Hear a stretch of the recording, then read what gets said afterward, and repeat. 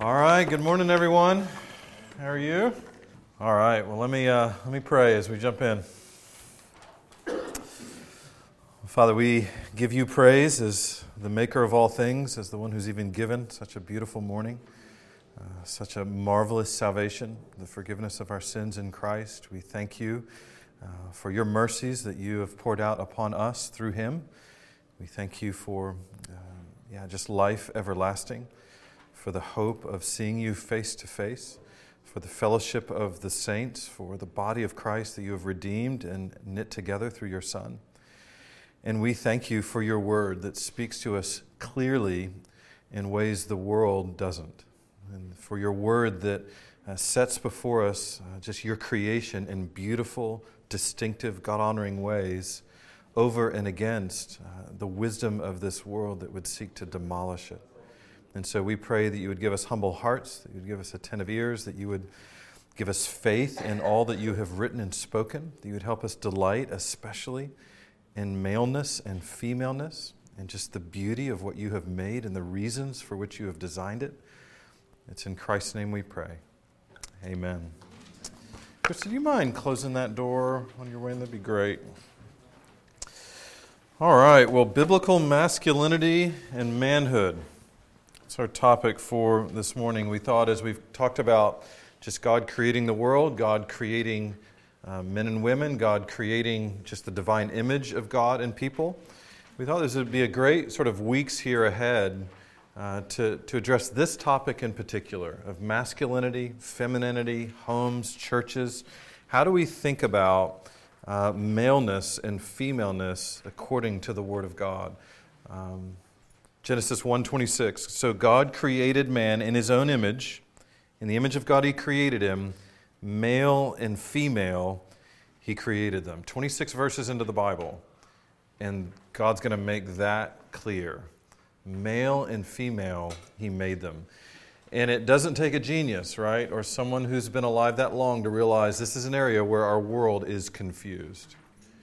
Where our world is becoming more confused with the ever multiplying views of manhood and womanhood that exist in our world today. That apparently gender for many is no longer biologically and therefore divinely determined, but self-determined. I would say it's probably one of the most dangerous things in the world today is the idea of self-determination about everything. Just you can determine for yourself and then fill in the blank. That gender identity, for some, is no longer something you realize, but something you choose. Right? It used to be that as you're growing as a young man or woman, you're realizing maleness and femaleness, as opposed to choosing or deciding. As of a year and a half ago, if you're on Facebook in the United States, you get 58 gender options. And then now they've created just an open space where you can just fill in your own. If the 58 doesn't capture somewhere what you'd like to identify as, then you can just make up whatever word you would like to say, this is my gender. Agender, gender fluid, transgender male, two-spirit. Those are all just examples. In the UK, you get 71 options. So depending on the country where you're at, these options seem to be growing by the day. I would even say the idea of masculinity and manhood really has suffered under very similar kinds of disorientation and confusion. You just go out into the world today, go into the marketplace of ideas, go into any sort of social institution and ask the question, what does it mean to be a man? Or even, what does it mean to be a woman? And more likely than not, that question is either going to be dodged or shunned or mocked or even called discrimination just for asking it. What does it mean to be a man? What does it mean to be a woman? Though I would say all sane people, at least, silently acknowledge that there is an existence of maleness and an existence of femaleness. And we even recognize the need to organize society in some ways around it when it comes to restrooms, when it comes to military, when it comes to marriage, when it comes to many of the way that society has to organize at certain levels, recognizes, okay, you don't just throw everybody into the same bathroom. You don't throw everybody into the same locker room. But yet, how much of that has been disputed for years now? Not just in this country. I remember being in Europe in the 80s and 90s, and public restrooms in places in Europe were just wide open.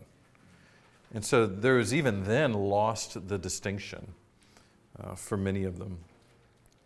Yeah, the pressure to diminish the very existence of gender is growing, let alone the distinctions of masculinity and femininity.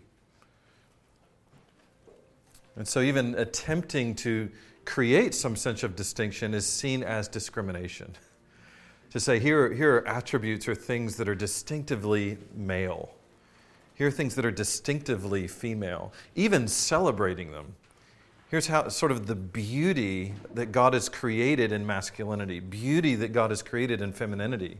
That rather than that being celebrated and enjoyed and appreciated, it's seen as somehow demeaning to human personhood. And for that reason, I think we'll start with a few just kind of general definitions. Firstly, gender. What is gender? Well, just one simple way to put it is the profile of characteristics related to being male or female. Gender is the profile of characteristics related to being male or female. It's an objective reality that is actually rooted in biology. There are certain chromosomes related to maleness, certain chromosomes related to femaleness that are actually decided at conception. Did you know that? At conception, maleness and femaleness. And then the way that child grows in the womb, there's actually distinctive differences if that child growing is male or female. There are distinctive differences in just how hormones work, how glands operate, even the size of the heart, the size of the lungs, the size of kidneys are distinctive to males and females. How the body changes over time. Center of gravity, did you know that? That every man has a center of gravity in his chest. Every female has a center of gravity in her hips, right here. Just the way God would design it, to a man, to a woman. There's certain things, there's even been different, I can't remember what some of the exercises are. If you get a man and have him bend over at a right angle with a head against a wall, and then put a chair underneath him where he has to pick it up and then stand up from that position, there's not a man on earth that can do it. Like if it's designed in a certain way.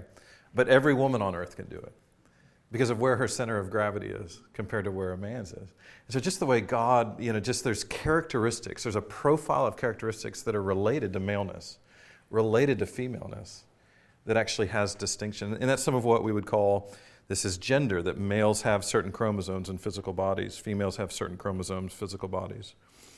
But then beyond that, I think there's also an intrinsic sort of awareness of maleness and femaleness, that as soon as boys come into the world and begin to grow, if they have a dad and a mom in the home, that boy begins to know something pretty quick about himself, and that is he is like who? He's like dad and distinctive in certain ways from mom. And that girl that's growing up begins to recognize, okay, I'm like mom and distinctive from dad in other ways. And it's nothing to do with lack of love. It's nothing to do with I don't feel connected or attached, or there's just the intrinsic awareness that there's something about maleness and femaleness that is distinct. Yeah, little boys tend to identify with their fathers, little girls with their mothers. And we tend to refer to this sense of gender as masculinity, to this sense of gender as femininity. That masculinity is the experience and expression of maleness. That's one way to think about it. Masculinity is the experience and expression of maleness. Femininity is the experience and expression of femaleness. So then when we refer to manhood, we're referring to the maturity of masculinity. So as masculinity is maturing, this is what separates a boy from a man and a man from a boy. As femininity is maturing, it's doing so into womanhood. And so maturity of femininity is what separates a woman from a girl. Any questions about any of that before we keep going? Just some of the general definitions. The issue is bigger than gender. Namely, the road from gender, kind of through masculinity on into manhood, is susceptible actually to many influences, many forces, some constructive and some destructive. That you really can be in a home that nurtures masculinity and femininity in a healthy way. You can be in a home that is destructive when it comes to masculinity and femininity. You can be in a society and a culture that's either helpful or hurtful when it comes to understanding what sort of true, healthy masculinity and femininity are. And so they can be encouraged or discouraged, taught rightly, taught wrongly. And so what I'm saying here is gender's not the only ingredient to masculinity or to femininity. It's the baseline, it's the beginning, it's the foundation, but then it's also taught. It's also learned. It's also cultivated. I think as Christians we ought to be concerned about manhood and womanhood. We need to be concerned with helping our young boys become healthy men and concerned with helping our young girls become healthy women. In other words, I don't think this is something that in our homes we just go, let's just see where it falls. I think it's something from the beginning we need to go, okay, how are we going to talk about this? How are we going to teach this? Especially depending on where your kids are going to go to schools, what kind of communities your kids are going to grow up in, what kind of messages your kids are going to hear. It's not enough to say, let's just see what the tide brings in. It's an area where we have to be concerned. And by concerned, I don't mean worried, I mean involved, engaged. Which means going to God and His Word for help. It means, okay, Lord, what do you teach us about these things? It means going to the Lord in prayer. It means submitting to His design and His decrees. It means really making the gospel of Christ central to our homes and truly making disciples. The issue is also about God and creation and Scripture. It's also what I mean by it's bigger. It's bigger than gender. It's wrapped up in questions, or rather questions about manhood and womanhood is also wrapped up in questions about God. Questions about the Bible, questions about creation. And so if definitions of manhood and womanhood are God-given realities, God-giving creations, if God created male and female, then to diminish it or to twist it or to change it or to redefine it is not just about gender. That's about what we think of God. That's about what we think of His Word. That's about what we think of His creation. Psalm 2, 1-3, why do the nations rage and the peoples plot in vain? The kings of the earth set themselves and the rulers take counsel together against the Lord and against His anointed, saying, let us burst their bonds apart and cast away their cords from us. This is the rulers of the world sort of proclaiming against God and His anointed. We don't want your restrictions, your bonds, your cords that they didn't experience as love from God, but suffocation. So part of this rebellion is let's just get rid of all of this. Well, I see the attack on gender and manhood and womanhood is just one more in that theme. Let's cast their cords from us. Let's get rid of all the things that God and His anointed say we're to be or to do. Though perhaps unaware of the deeper reasons, I think just unbelieving hearts are going to be offended by biblically defined maleness and biblically defined femaleness. For the same reasons that people are going to be offended by biblically defined anything, right? Doesn't matter what the Bible says, just the fact that God's going to say it in the flesh, we're prone to be offended. And so why would we think something that God sees as so beautiful, so distinctive, so important as in the beginning God created male and female? Why would Satan leave that alone? Why would he not seek to corrupt it? What would make us think that the world in rebellion against God as a whole wouldn't also cast that cord off? That we're just not going to submit to God's design for things. And I think that's why this is important for everybody. I don't think this is a topic just for men in the room, masculinity and femininity, because again, if you're a married woman, it's going to help you to understand, okay, what am I trying to encourage in my husband? What am I trying to pray for? Or if you're a mother, what am I trying to invest in and encourage in my sons? What am I praying that God will do? What am I wanting to encourage and discourage? Or if you're a young woman where you're growing up going, okay, what do I want to look for and see as healthy masculinity? What kind of man am I wanting to marry? What kind of pastors and elders am I to be drawn to in a church? To be seated according to what God says, this is mature masculinity. This is biblical manhood. Because again, I think there's as much confusion there of what kind of woman is godliness that men are being drawn to. What kind of man is godliness that women are being drawn to, whether in marriage or in churches to submit to leadership? And so I think whether you're young, old, male, female, biblical masculinity and manhood is important. And understanding it's going to be important. Yeah, reasons the discussion is important. Number one, just the authority, clarity, relevance, and sufficiency of Scripture. That beneath the discussion of biblical manhood and womanhood kind of exists a bigger discussion of the Bible itself. I've never met a person who dismisses maleness and femaleness, who dismisses gender outright, who is trying to, again, make it fluid and undefined, who actually takes the Bible seriously. Not one. And so anytime there's that question of, well, don't believe in male and female, don't believe in this, it's just all the same, you get to choose self-determination. Well, then you talk about the inerrancy of Scripture. Talk about inspiration, and what you'll find is that's not believed. And so that's why it's never just about this issue.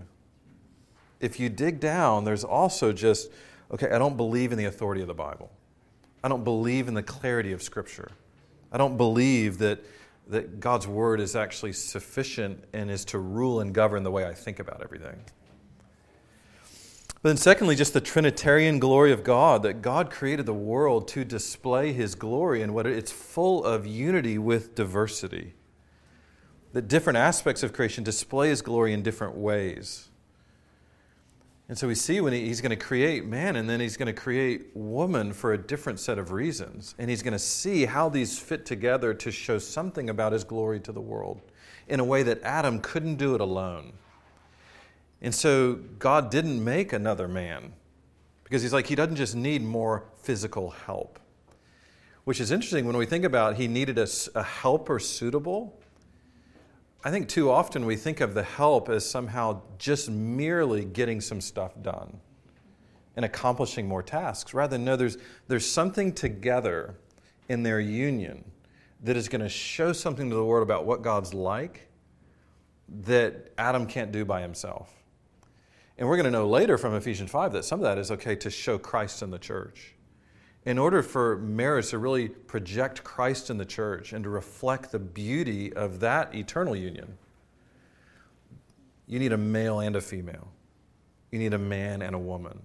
So even just the Trinitarian glory of God is at stake. That I'm going to create male and female and put out because this is going to show something about who I am in a way that just males won't alone. That just females alone won't.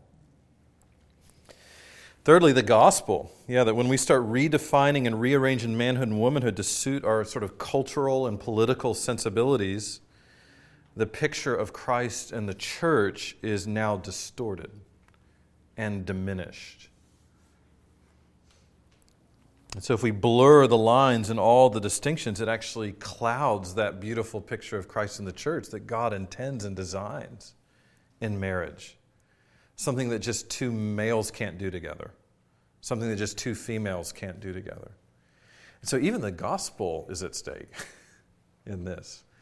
In these pictures of the gospel that God has given us. But then finally, I would say just the true good of people. The true good of the human race is closely connected to adhering to God's design for everything that He's made.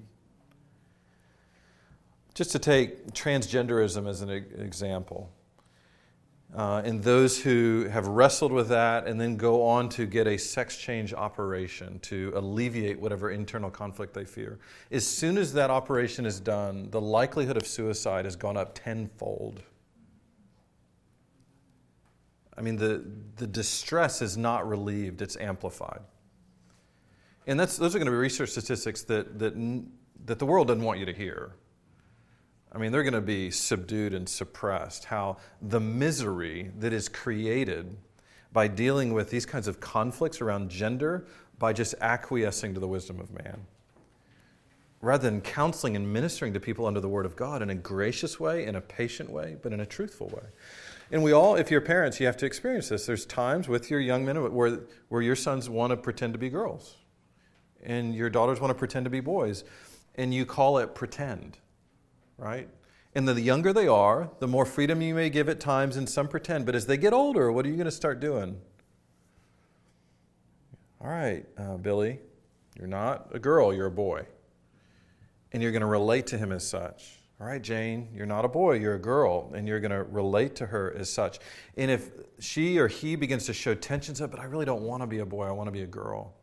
I really don't want to be a girl, I want to be a boy. It doesn't mean you just demean them or mock them or slap them down, but rather, okay, we're going to talk about this, we're going to pray about this, but no, we're not going to encourage it. We're going to encourage you in the direction in which God has made you. Because this is what we actually believe is good for you. And what's interesting is most kids at some point in their development go through those phases of just gender identity, of just, hey, I'm a boy, I kind of wish I was a girl, or I'm a girl, I wonder what it'd be like. Even if it isn't interest in being, it may just be curiosity. There may be things that girls see boys being able to do, and like, I wish I could do all that. Girls that see things or boys that see things that girls can do, I wish I could do some of that. That's actually natural development for kids. And over time, what do you find? In almost all kids, if you're loved, nurtured, taught rightly, cared for by parents and others, what do you find happens over time? It works itself out. It goes away. But imagine if you live in a day and age that as soon as that developmental stage is entered into, it's pounced on with, well then we're going to actually make you can decide for yourself. And you're a boy, you want to be a girl, well then we're going to do everything we can to encourage that. To encourage you to pursue femaleness. Or you're a girl wanting to be a boy, we're going to encourage that. We're going to teach that. And that developmental process is approached politically rather than parentally. Politically rather than just wisely. This is part of what we're going to help. Well, without, again, Scripture and the Lord and just a clear sense of the way God designed it and what's actually good for these kids, you lose it. And what you then introduce is you just take your kid who's just going through this natural sort of development that's sort of there in the lake, bobbing up and down, and you throw them out into the ocean. And we're going to now create more turmoil than this kid could ever imagine, just because you as the parent are the one that isn't clear. It's really not the kid's confusion that's the problem. It's our confusion as the adults that we've abandoned our sense of what's actually wise, right, good, healthy. So the true good of people is at stake. And sin did not erase the goodness of God's design. Sin introduced all kinds of tension and trouble into the good design. But sin didn't negate the way men and women are meant to function. Because there's some that are going to argue that the reason for all the male-female distinctions as they are today is because of the fall. It's actually it's sin that did it. That if there wasn't sin in the world, then actually males and females would mostly just be the same. As opposed to actually, no, sin didn't change the design or the order. It just introduced corruption into some of it. So even within the church, there's plenty of discussion and debate about God's original design and corruption of that design by the fall. But I think we can all agree as Christians that men and women are of equal value. I think we look at Scripture and we see that. Equal value, equal dignity, equally displaying of God's image. Equally needed, equally important. But then we have to agree there's differences. There's differences in how God made women. There's differences in what God has assigned.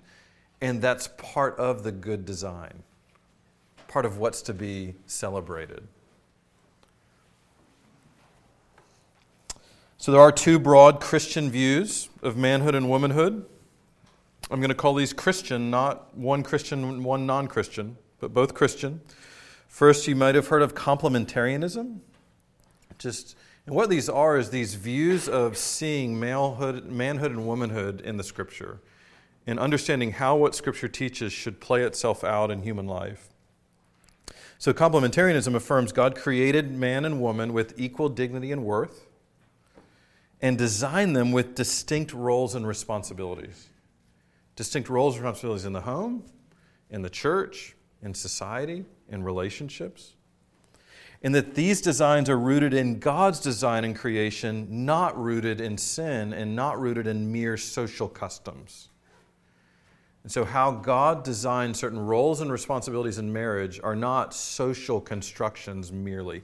There are some ways, different cultures you may go, and how some of it plays out is distinct to a culture. But what we'll see is there's certain fundamental distinctions that are rooted in God's design, not social custom. But then the second broad Christian view is going to be called egalitarianism, that also affirms God created man and woman with equal dignity and worth, but also with the same roles and responsibilities. And is going to see less distinction in the roles and responsibilities. The fall corrupted God's good original design. And so the differing roles are the result of the fall, rather than the result of God's design.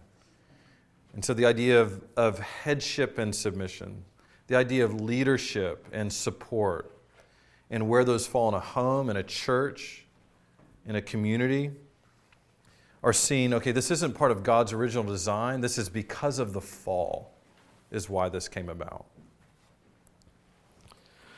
And so these views are going to answer important questions about men and women and their relationship to one another in very different ways. Questions like, what are the God-given similarities and differences between men and women? These two, they're going to answer those differently, complementarian and egalitarianism. Did God assign men and women to specific roles in homes, in churches, in society? Is there such a thing as headship? Is there such a thing as submission in marriage? And what does it mean? So these are two paradigms that are going to answer those questions in a very different way. Did God design and instruct men and women to make unique and equally valuable contributions to the life of the church? And so some of it goes back to, I think, our world's obsession with power, that it sees complementary roles as insulting. That it sees, okay, if you're not leading, you're not important. That's actually not at all a Christian idea. That's not a biblical idea. That's actually the world's idea.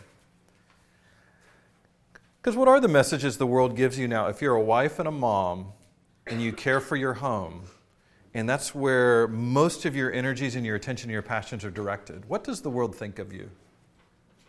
You missed the mark. What's that? You missed the mark somehow. You're missing the mark. You sacrificed your career. You sacrificed something more important to do it. Yeah. You didn't have real goals.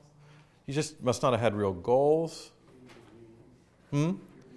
You're being demeaned.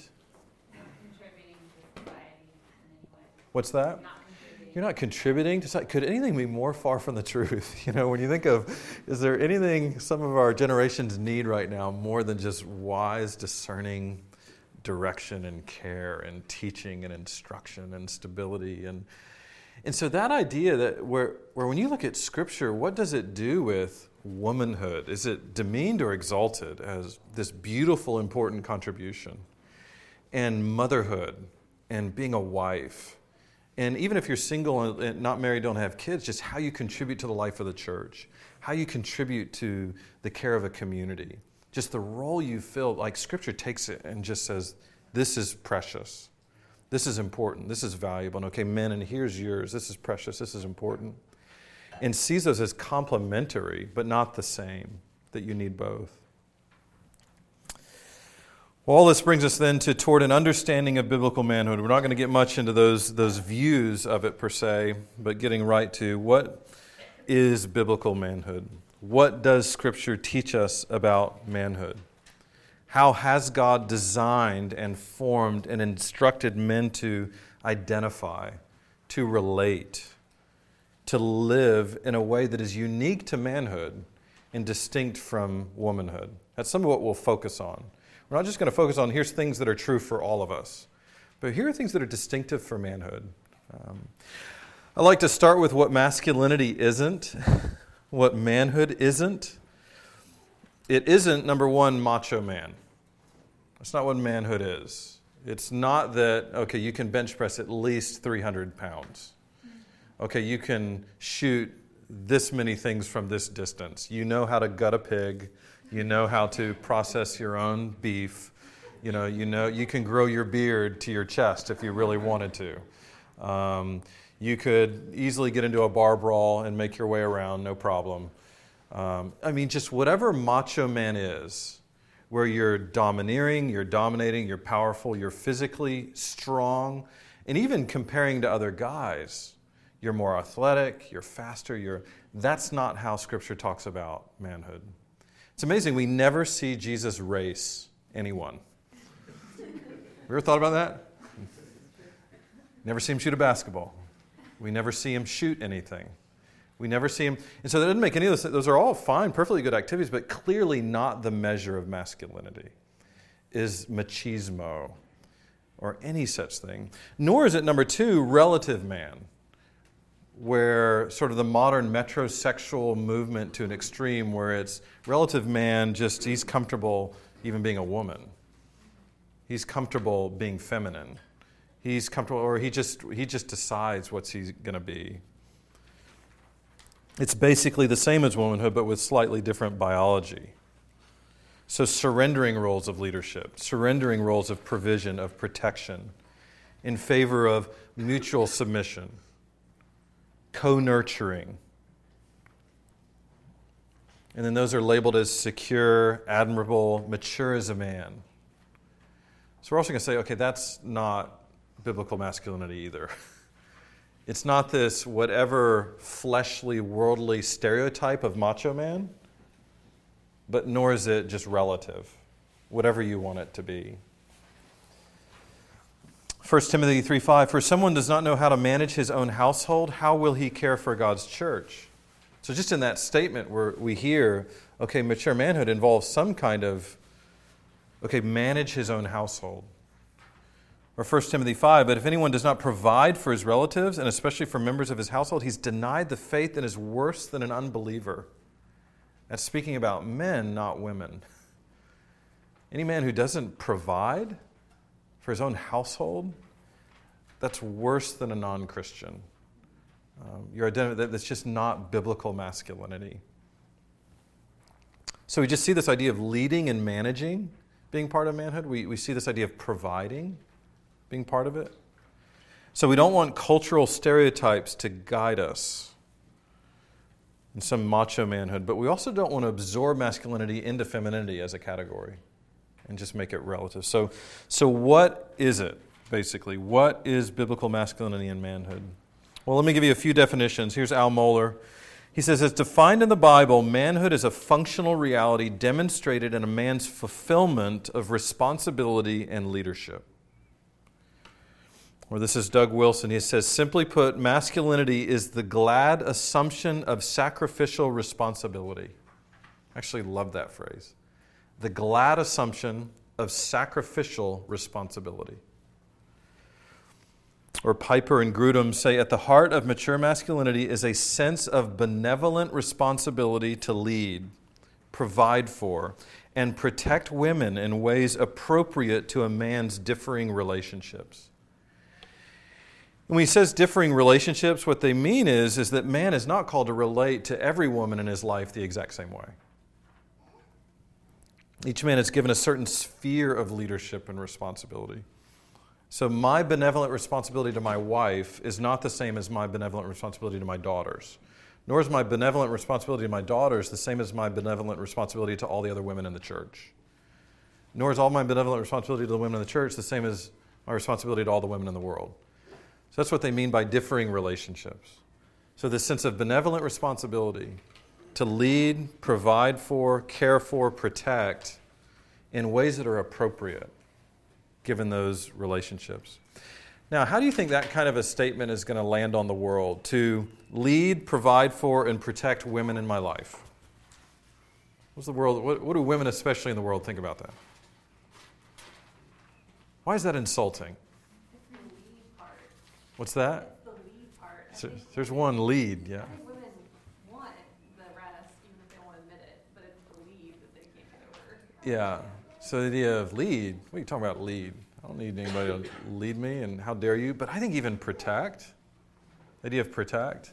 I don't know if you have yet, but I've already encountered here in this area the sort of the insult of me opening a door for a woman. I don't know if you've been there yet, guys, but where you open the door and she stands and looks like, I'll get it myself, thank you. And will wait for me to either walk through or get out of the way for her to open the door herself. And so that's a picture of just that gesture insulted her in some way. Something that, again, I get a sense of, a benevolent responsibility to just make sure, how do I open this door? How do I let you go first? How do I sort of in this way honor womanhood through sacrificial responsibility? And then that is received as insulting. And to the opposite side of that, to show that it's ingrained in how God made us. I see it work in the elevator. Guys just cut right in front of women, walk right out because it's like we're all the same now.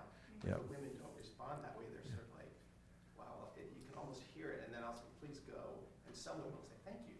Yeah. So it's part of how God made us, even if they don't want to admit it. Yes. Yeah, there's still that instinct that if somebody runs into the bank while I'm in there with a gun, and I find the nearest woman and put her in front of me, I don't think most people are going to go, wow, he's really into empowering women. Wow, he is so progressive, that he would just have that kind of kind gesture to show the world how strong he thinks this woman is. Or would not the takeaway be, yeah, that's not a man. That's not a mature man. That's not someone who understands sacrificial responsibility. But the guy who steps in front, who says, no, I'll get behind, I'll put the kids and women here, I'll stand in front, and if anybody's going to die, it'll be me. Is there not something in all of us that goes, yes, that's the way it ought to be? How do we arrive at an understanding of biblical manhood? Well, I think firstly, just the creation narrative. If you want to turn to Genesis 2.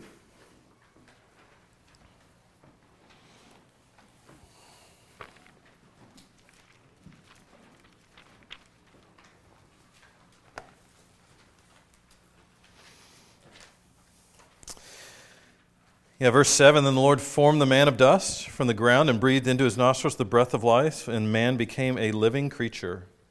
And it's going to go on to describe how from man, he's going to create woman. And so just the idea that man was created first.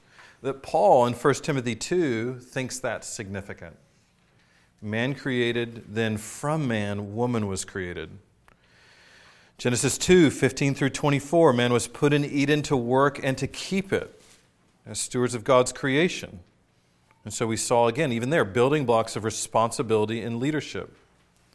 Man was also given commands, obey, teach. Genesis 3, 8 and 9, after the fall, after the rebellion, after Adam and Eve rebelled, God came and addressed who first? Adam.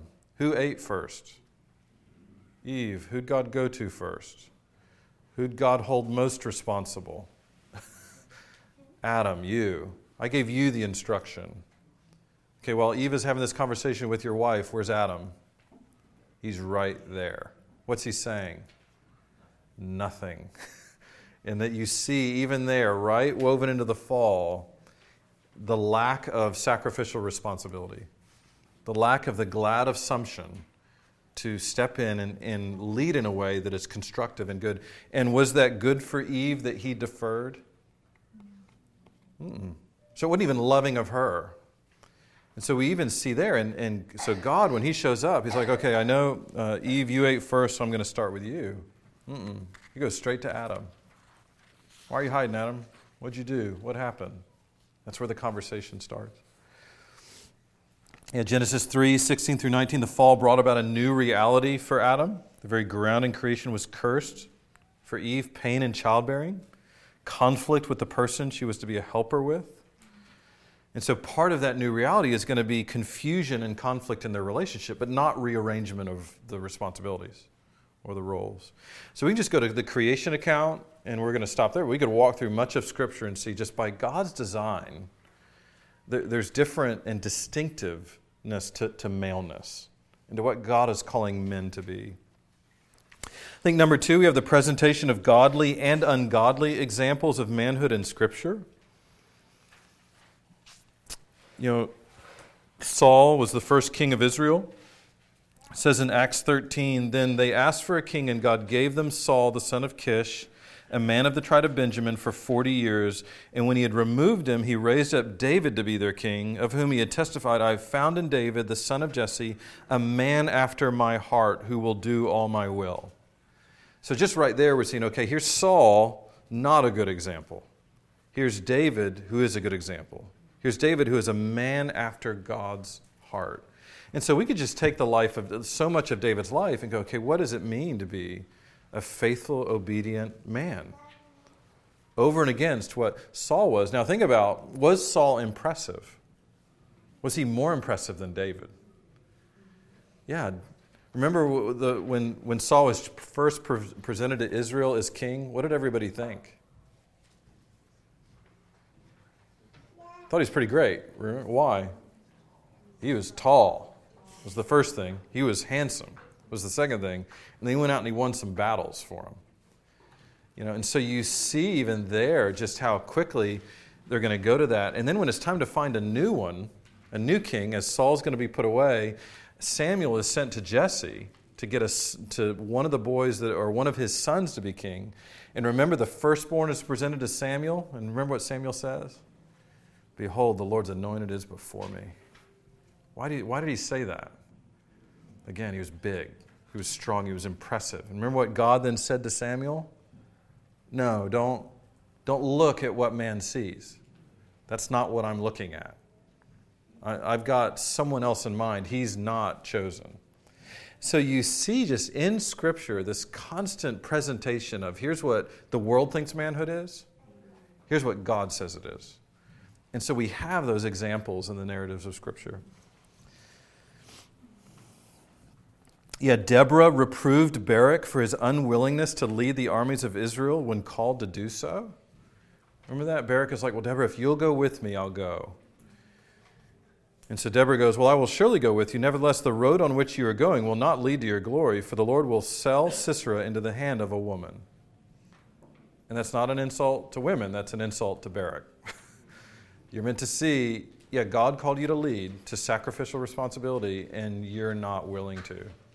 And so that's going to have some consequences. And also in Judges 5, from Ephraim, they marched down into the valley following you, Benjamin, with your kinsmen. From Machir marched down the commanders. From Zebulun, those who bear the lieutenant's staff. The princes of Issachar came with Deborah. Issachar faithful to Barak. Among the clans of Reuben there were great searchings of heart. Why did you sit still among the sheepfolds to hear the whistling for the flocks? Among the clans of Reuben there were great searchings of heart. And that was meant to be a reproof to Reuben. He's going to say, oh, that these leaders led in Israel. That's going to be part of her song of thanksgiving to God, is that God rose up men to lead. And then there's going to be a reproof of Reuben. You just sat there. You just watched your sheep. You thought about it. You thought, what do you think? Maybe, maybe not. And then you just listened to the whistling of the sheep. And they're going to be reproved for that. Yeah, we see the Bible contrasting two men. One is the first Adam, who was created to steward God's creation, to provide leadership for Eve, to obey the commands of God, and he didn't turn out well. But then there's the second Adam, who's Jesus, who's the perfect man, who served sacrificially, who used authority for good, who laid down his life for his bride, the church, who fully obeyed the commands of God. And through union with Christ, men become more fully men. Through union with Christ, women become more fully women. And so we could say that Jesus perfectly displays biblical masculinity where Adam fell short. But we also say Jesus is the one who will help women fulfill biblical femininity.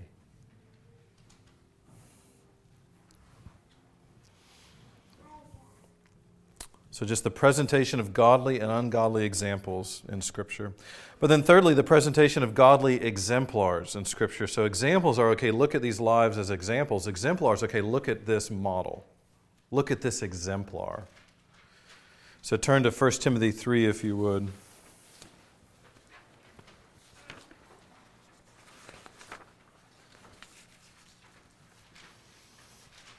And someone read for us verses 1 through 7.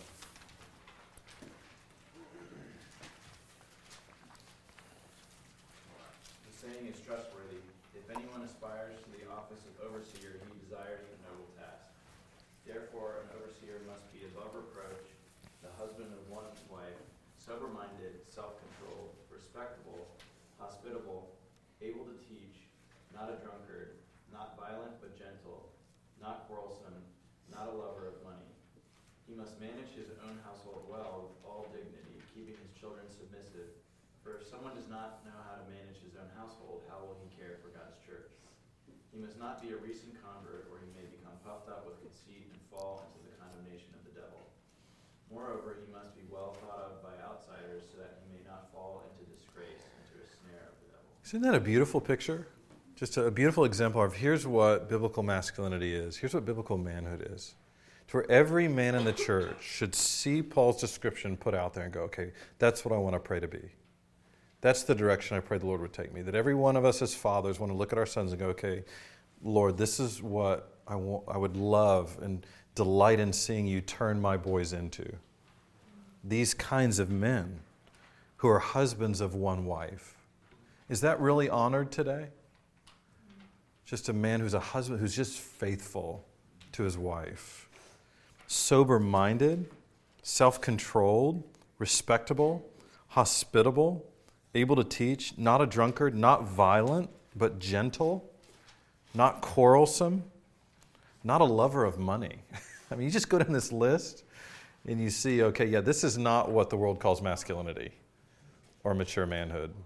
But yet this is what God's going to call it. It's like, okay, man, this is what it means to become a mature man. Yeah, Titus 1, Titus 2, there's lots of other places we could go.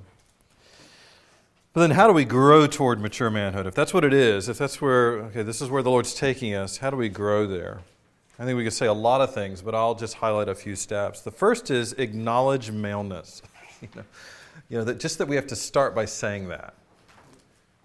Acknowledge it. Acknowledge that it exists. Acknowledge that it's real. That God created man in his own image. In the image of God he created them, male and female he created them. So men have to begin by acknowledging this is who God made you as male.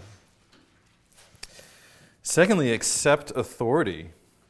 1 Corinthians 11:3, but I want you to understand that the head of every man is Christ. The head of every man is Christ. The head of a wife is her husband. And the head of Christ is God. That if we really want to mature, if we really want to be even mature heads to our wives, then we must first accept what? Christ is our head. He is our authority. He is the one that we submit to, that we honor. I don't feel enough is made of that point when it comes to mature manhood, when it comes to being a father, being a husband, that begins with submission to Jesus Christ, faith in Jesus Christ, love for Jesus Christ, following Jesus Christ. And if we're not doing that, everything else gets really ugly. Everything else gets really distorted and ultimately becomes malformed from what biblical masculinity is really meant to be. And so all healthy maleness begins with submission. Isn't that interesting? Submission to the Lord Christ, which is where different from the world that thinks that, okay, all healthy maleness begins with submission to other people. Just submission to even the women in your life. Whereas God's going to say, no, it begins with submission to Christ, following Him. Yeah, thirdly, assume God-given roles and responsibilities. But that's part of maturing as a man and in masculinity, is assume God-given roles and responsibilities. Of number one, servant leadership. That's part of maturing as a man, is learning how to lead through serving, how to lead through sacrifice, how to give yourself over for the good of others. Jesus is going to say, even the Son of Man did not come to be served, but to serve and to give his life as a ransom for many. And time again, he's teaching that to his disciples, right? Here's what leadership is. It's service. Here's what leadership is. It's sacrifice. Here's what leadership is. It's caring for others. It's using your strength to care for others. But also part of it is working and keeping, providing and protecting. That part of maturing as a young man into a man is learning to work hard, learning to keep things that have been entrusted to you, learning to provide, even if it's in the smallest ways, learning to protect. And so those are words that with our sons we want to be using. That's not just about, okay, how are you going to get retirement if you don't work hard? How are you going to get a big house if you don't work hard? How are you going to get how are you going to get great grades if you don't work hard? We could just easily say, how are you going to become a man? How are you going to fulfill what God has called you to be as a man without working? Since that's what God created and gave Adam, he's a steward of the creation. God works, you're in his image, so you're going to work.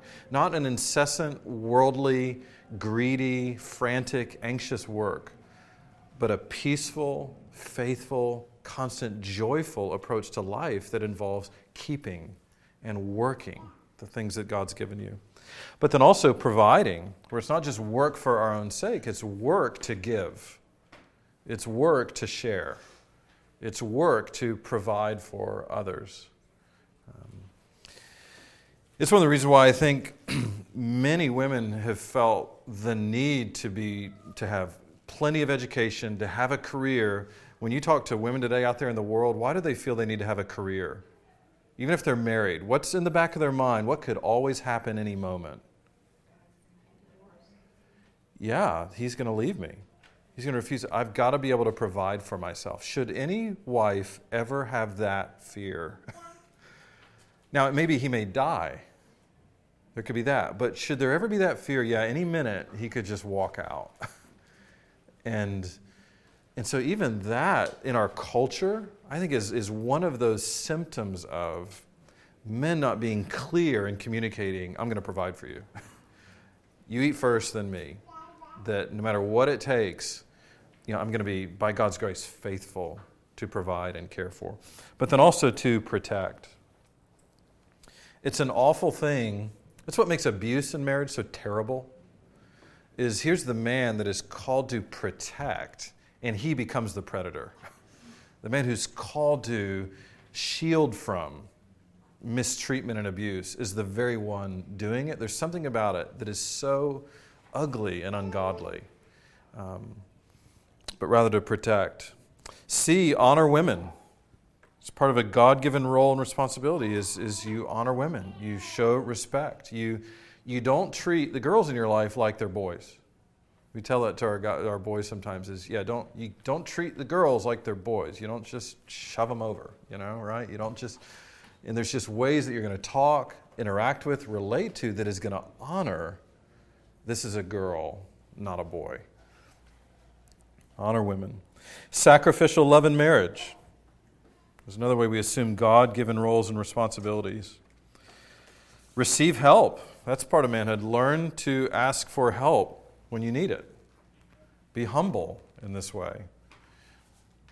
Accountability to one another is a part of mature manhood, where you put yourself in a relationship with other men who can hold you accountable for being faithful. Proverbs 18, he who isolates himself seeks his own desire. He rages against all sound counsel. It's just that idea that a man who isolates is not a healthy man. He's raging against wise counsel. And so accountability with one another. Relating to Christ as part of his bride is a part of manhood. Learn from older men is another way that we grow in masculinity and manhood in accord with the gospel. So Titus 2, 1 through 15, where this idea of, we're to be learning from older men. Ask God for constant help in prayer and for daily faith. I don't think it's something that we can just get up in the morning and just go, here I go, I'm going to do this. We have to ask God to help us, to grow us as men. I think be men of the word would be a sixth thing. Just feed on Scripture. Just everything we've talked about today just begins with God's Word. So to grow as men, we want to be feeding on the Word. I want to leave a couple minutes for questions, for comments, for just any reflections on what you've heard today. Kyle. So I have a question as it kind of relates to manhood and leadership and roles. Like, what encouragement or advice would you give to a husband who knows he should lead his wife, and even in the scriptures with things like, oh well, my wife might be more gifted or more equipped or more knowledgeable. What kind of encouragement or advice would you give that person?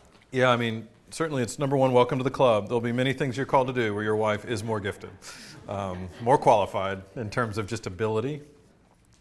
And so I think just to encourage him to say, but some of that's going to be true all the time. There's going to be things that she's better at, but you're still called to love her in this way. And so it may be just helping him understand, what does it mean to actually lead? And so it may just be read the Bible. Just read it out loud with her. Pray together through it. And so some of it's hearing, okay, what are you thinking this involves? And do you think it means teaching a sermon or walking through sort of some systematic theology outline? Or do you think it's just faithfully reading the Word and opening it together and then praying together through it? And then just talking about what you're reading. So sometimes it's that. At other times, it doesn't have to mean you make all the decisions per se, that you're seeking her input, her insight, her wisdom, but then you're leading that conversation. You're asking for her input. Ultimately, you're going to make that decision, but often it's based on what she thinks is best, and you agree. So even the idea that there's just mutual discussion and conversation, but just at the end of the day, don't be threatened by her giftedness and ability, but appreciate, okay, this is going to help you. Go ahead. I think that, to your point, John, is so good about the leading is taking the initiative. So a passive guy who just sits and watches TV or the video or whatever, while she's saying, I just love him to ask spiritual questions. Yeah. I don't expect him to know everything, but leading is just bringing Christ into the home, making Christ first. Even asking questions with your wife, like, hey, let's look this up. Let's look this up together. I'm going to seek God's help. I think that's what leadership is, not just that you're supposed to know everything and have it all together. And that's a great word on it, just that word initiative. It doesn't mean you know everything. It means you're the one initiating the conversation, initiating the question, sort of initiating, hey, let's talk about this. And there's going to be a lot of times where you're like, I don't know what to do. Let's pray. Well, that's leadership. I don't know what to do. Let's pray. I'm not sure what's best. Let's seek the Lord for wisdom. What do you think? Even just that question to your wife, what do you think? And give input. That's leadership. So rather than passivity, avoidance, it's going to be... And then I would also say it's also a commitment to learn. It's realizing that it isn't that you're going to enter into marriage or those relationships and you just know it all. I mean, the whole idea is, no, I have to learn how to. And often that learning is going to involve, oh, I probably shouldn't do that again. Or, okay, next time I'll maybe do it this way. And so also just to help a brother like that, not think just all or nothing. Either you're ready and you're a great leader, or you're just not and you don't do anything. But rather, no, it starts with initiative, with prayer, with just learning how to lead in those conversations in a way that's gentle and loving. But it's a good question. Justina?